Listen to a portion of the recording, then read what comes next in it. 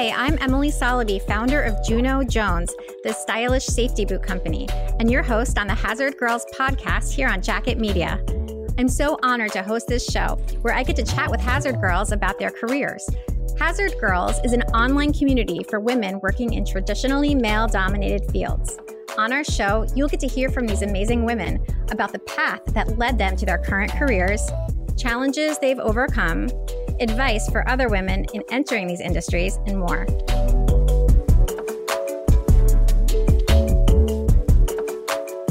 Pamela Durkin, ASID, lead AP, is the principal of Pamela Durkin Designs, LLC.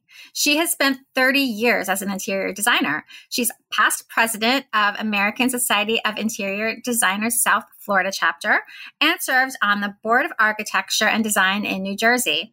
She's now helping other designers create a business they love through her in-demand designer program. She teaches them how to be magnetic and attract the best clients. This method makes owning a design business easier and more fulfilling. And her book, Elevate, which explains all of this, can be found on Amazon, which we're very excited to hear more about.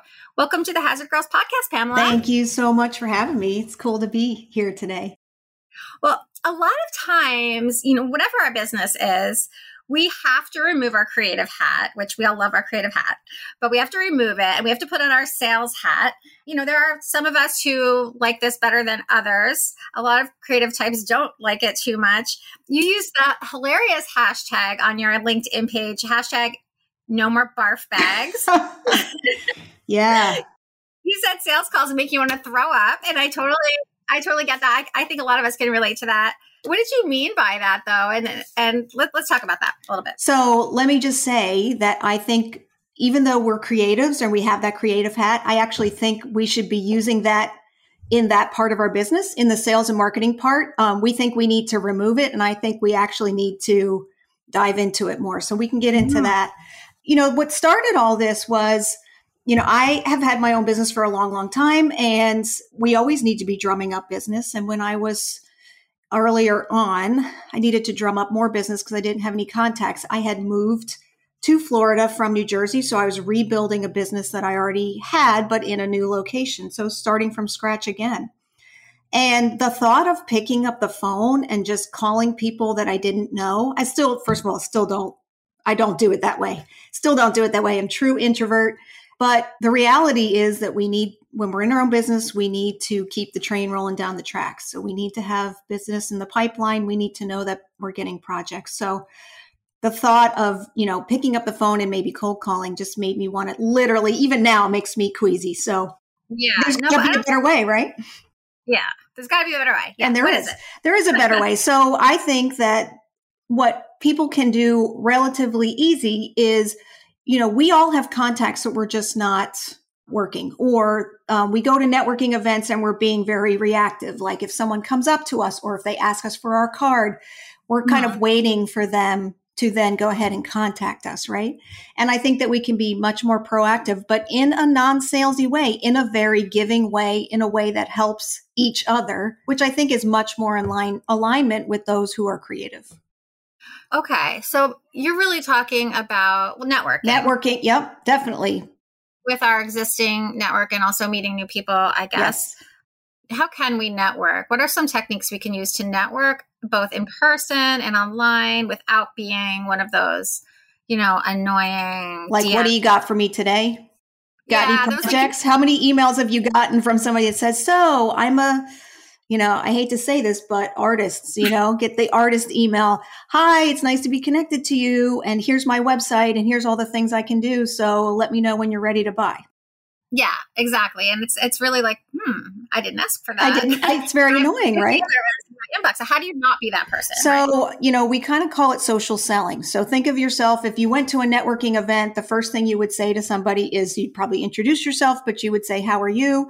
And then we start to figure out ways to get to know them instead of going for the jugular, which is, do you have any business that you can send my way? So one of the things that I really like is that think about it from a point of giving. So you could either in person or online be like, hey, let me know what's your sweet spot client and how I can help you as I'm going around and networking to other people. How could I include you in that conversation? Should I run across something that actually I think would be really in alignment with what you're doing? The giving part of that beginning of any relationship and continually through a relationship is the best way to make really great contacts. And then people who will then turn around and refer you.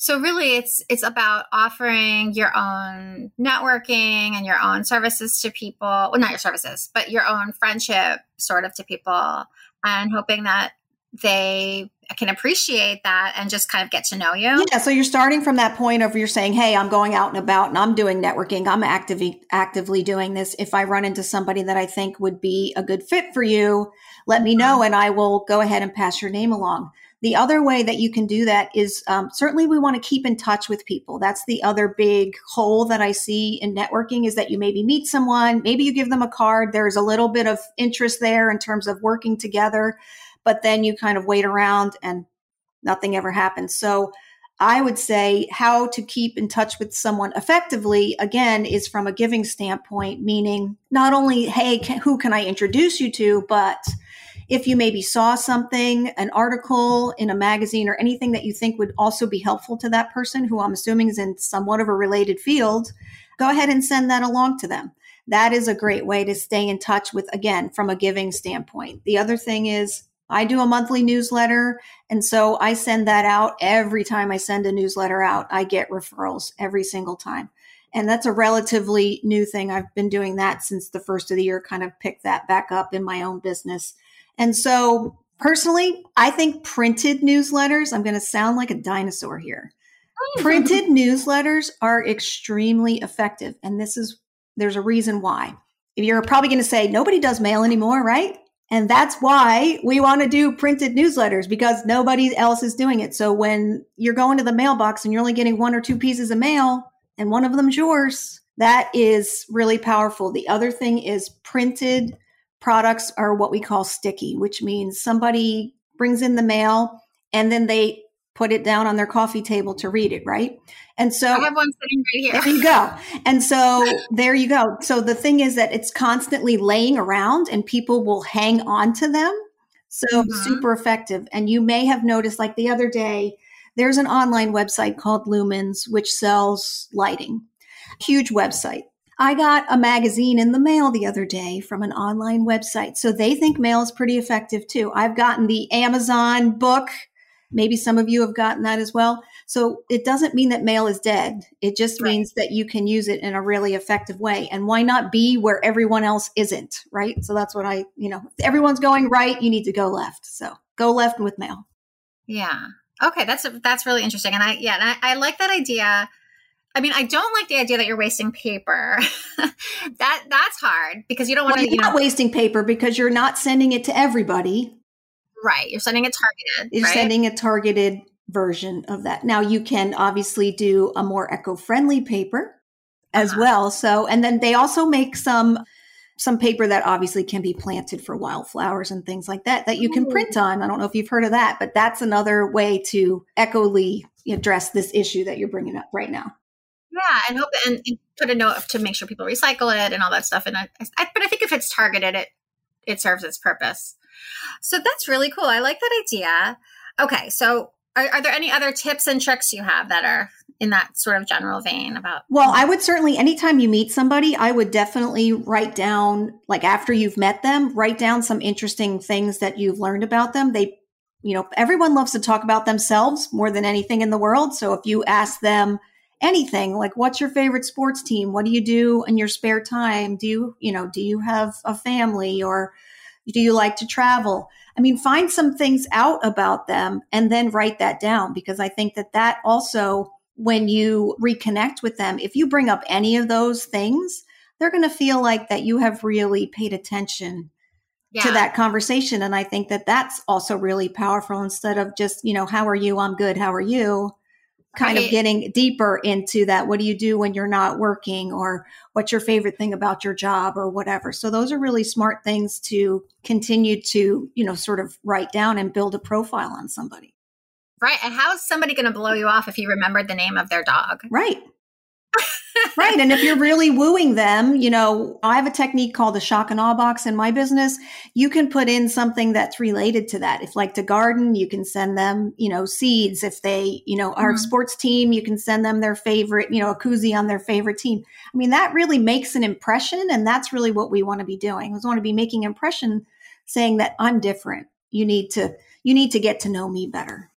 So you talked in your book, I believe, about how to be magnetic to your perfect client. Is that what you're talking about when you say how to be magnetic? Like just making yourself available as a friend and someone who can help, and also just getting to know them. Is that what you mean by magnetic? Actually, what I mean by magnetic, so that's just an ancillary technique to really be excellent at networking. But to be magnetic, you need to be delving into like what are their kind of biggest issues? What are their fears? What are they worried about? What do they really want from your service?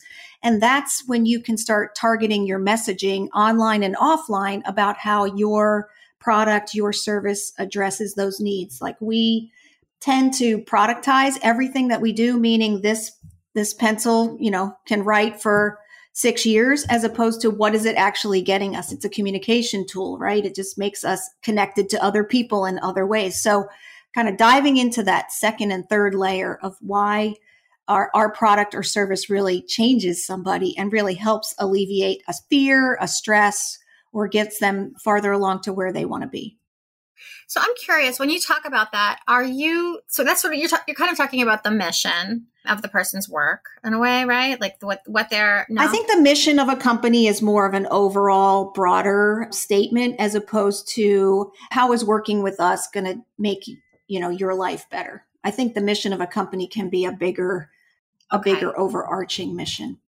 So if you're designing your website for your design company or your architecture company, right, or similar, do you want to put your product, your results on there, but you also want to tell stories. So you want to tell about interactions and stories that you're having with your clients, where in their own words saying how you've made their life easier, how you've made their life better. I mean, in my business in interior design, the biggest fear that people have is that they're going to get ripped off because they tend to be, wealthy and affluent in my market. And so they're worried about somebody coming to them and saying, well, you've got the money, you can spend it, and just, kind of willy-nilly spending every penny they can come up with, as opposed to being thoughtful and saying, I'm going to create certain areas that, I call it memory points on my website. So certain areas where people's eyes will stop, and then we spend more money there.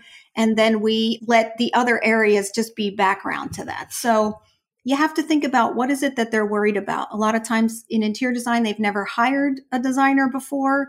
So what are their fears around that? We all do it differently. What's going on in your industry? That think of it from the client's standpoint. If they were interviewing 3 companies, what would they, there's questions they don't even know to ask because they've never done it before. So how can you address some of these concerns and alleviate that stressor?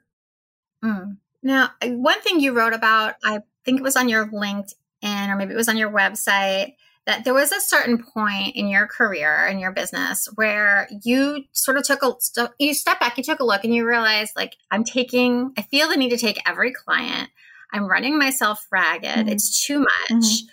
And you kind of had a revelation. Can you tell us about that? Yeah, I was just, I was taking on too many projects, and I was taking on some projects were amazing and other projects were extremely difficult. And I think once I started to get some really, really good clients, I saw the light a little bit and said, how can I create more of this? How can I take more of these projects? How can I be around more of these clients who are really appreciating what I bring to the table and who really want to, they don't mind spending the money if they're educated on what the decisions are and what the pros and cons are. So that's when I said, wow, where can I put my efforts to make more of these great clients come to me? And then I can start turning down the ones that are not so great, because then I know that they're coming, right? The better ones are coming. Yeah. I'm in a lot of Facebook groups for women in construction and women in architecture, a lot of these fields. And I was just wondering your opinion. Do you think in general, women in architecture tend to be happy in their careers? Are they getting satisfaction? I think that as women, we tend to try to make everyone happy in all aspects of our lives at all times at the same level, as opposed to, the trade-offs where sometimes there are parts that are, that people are happier in some areas and not in others. I think we try this challenging, attainable goal to have complete work-life balance, to give everything to our job and to our families. And it's definitely hard. I mean, I have to say, I was building my business and doing a lot of my volunteer work when my children were small. And I do look back on it and wonder how I did that. I mean, and in fact, it's one of the reasons I ended up deciding to go on my own, is because I was working for someone and I had young children and it was really difficult for me. So that being said, I think having my own business has helped with that work-life balance. I think there's some other stressors, meaning when business isn't there, you're not getting paid, right?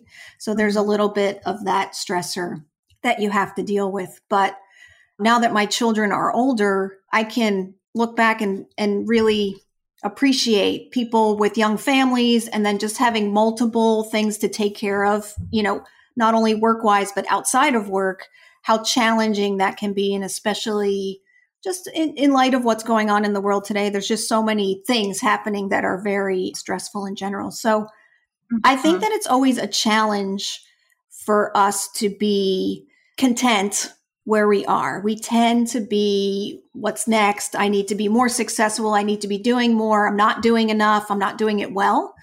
So, and I think that's a skill. I think that's a skill that you learn over time by doing some reading, being around other people who are also going through what you're going through, to realize it's not just you and you're not alone.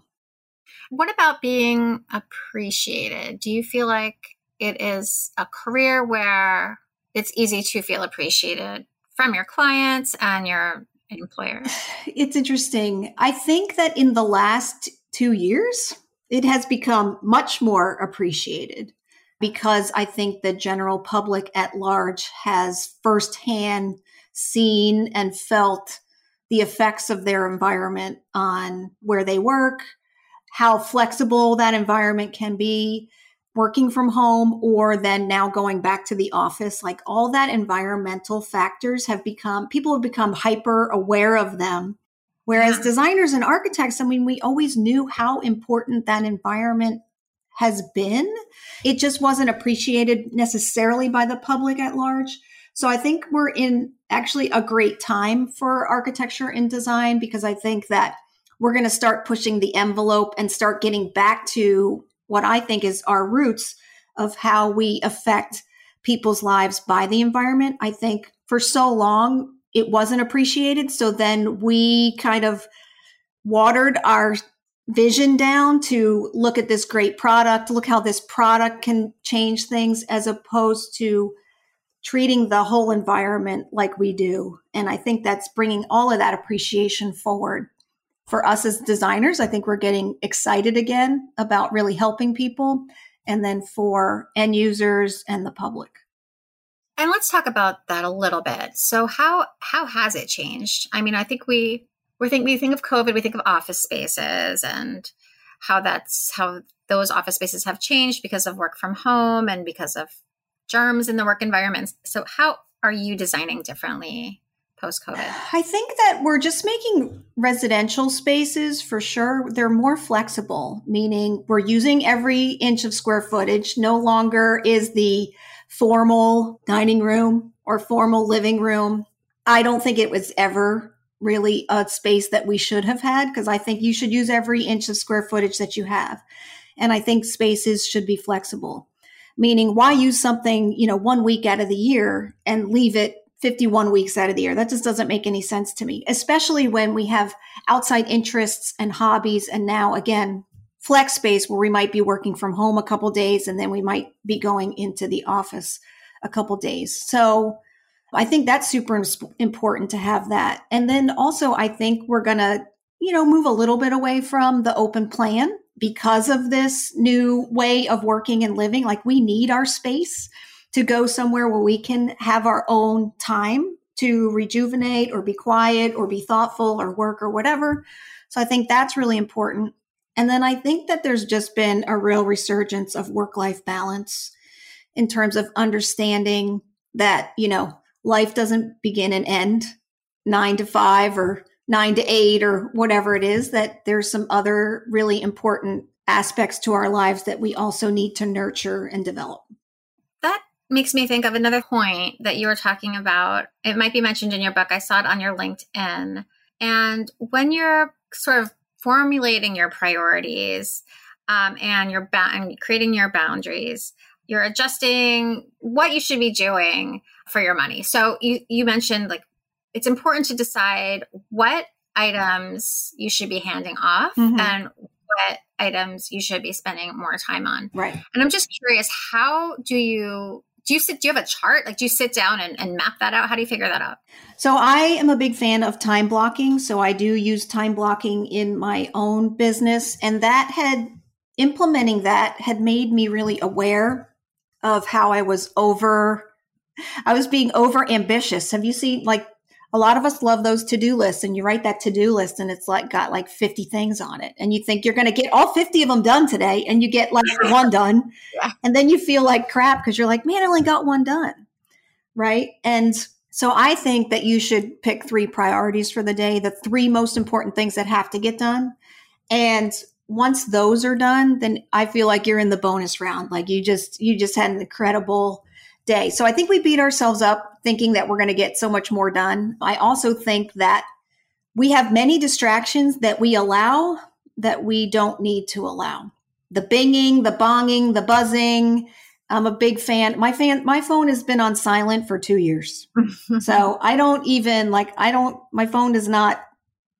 never hear my phone, which is great. Is that because you're always looking at it, so you don't need it? No.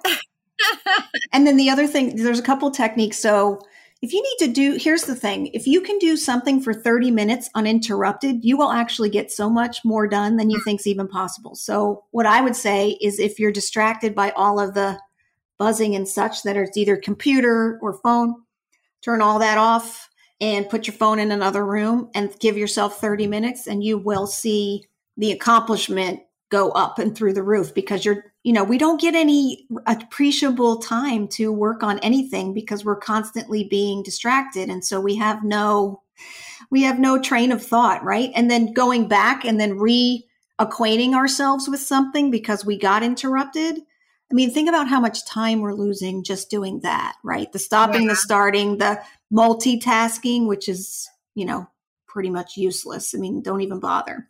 So right. I think there's some of that. And then I think that we are attached to certain things that we don't necessarily need to be attached to, which is checking email every minute or checking a notification from social media every 2 minutes. I mean, that stuff's unnecessary. So that's the type of things that we can try to focus our time during the day if we can. Check your email maybe 3 times a day. Or hour intervals or something, but don't check it every 5 minutes. So your book, Elevate, is this mostly the type of thing you're talking about in Elevate? Do you want to share a little bit more about the book and why it would be helpful for people to download it? Yeah. So my book, I wrote my book. I had done a speech for an organization here in Florida, and people really enjoyed the speech. So that was the basis for the book. But the book talks a little bit about marketing. It talks about my own journey. It talks about some of the shiny objects I have pursued and what were the ramifications of that as a creative. So it talks a little bit about just my whole entrepreneurial journey.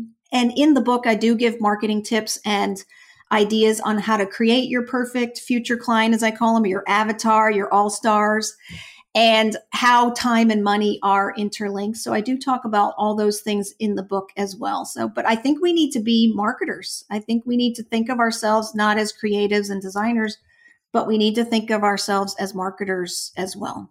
You mentioned that you had shiny objects, distracting you in your past. And I couldn't help but notice that you were a purse designer. Is that right? Yes. I ended up, these are the things that come along. So I had a contact who had a revolutionary way to print on leather. It was a film that would attach to raw leather and you could print any pattern that you wanted to. And they wanted to make prototypes.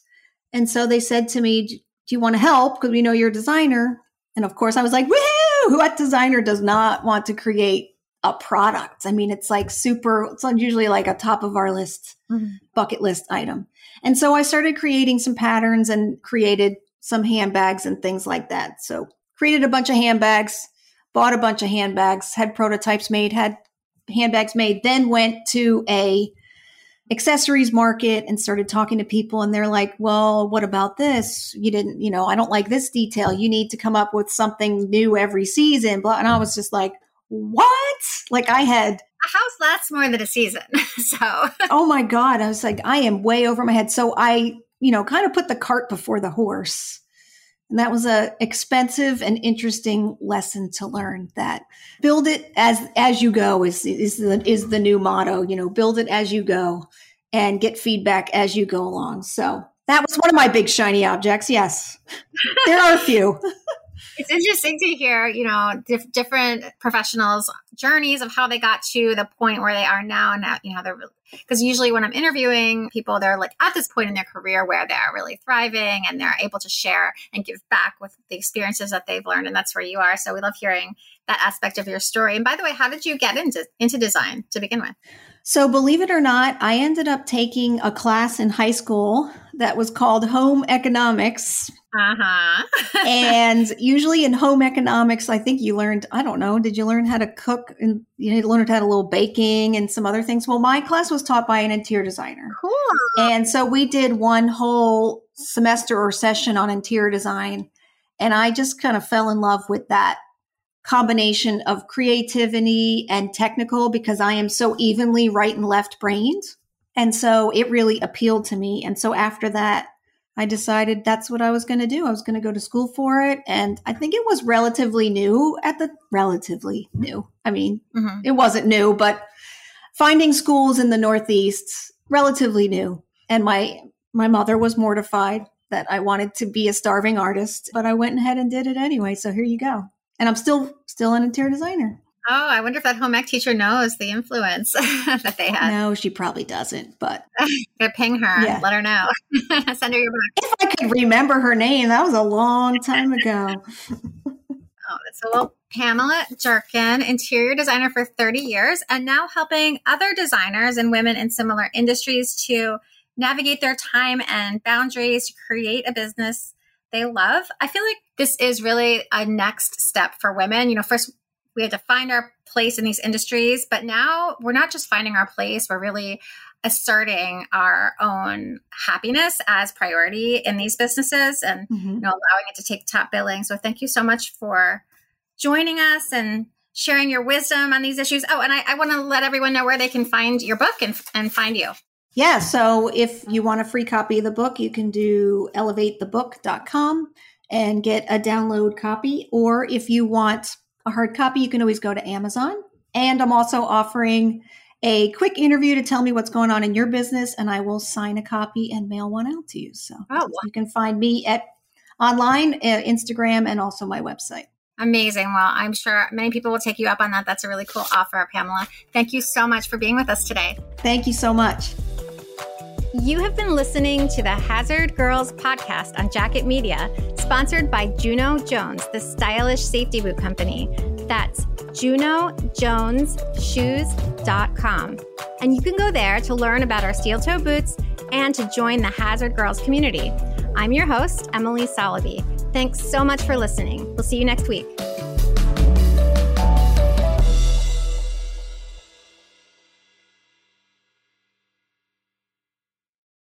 This podcast is a part of the C-Suite Radio Network. For more top business podcasts, visit c-suiteradio.com.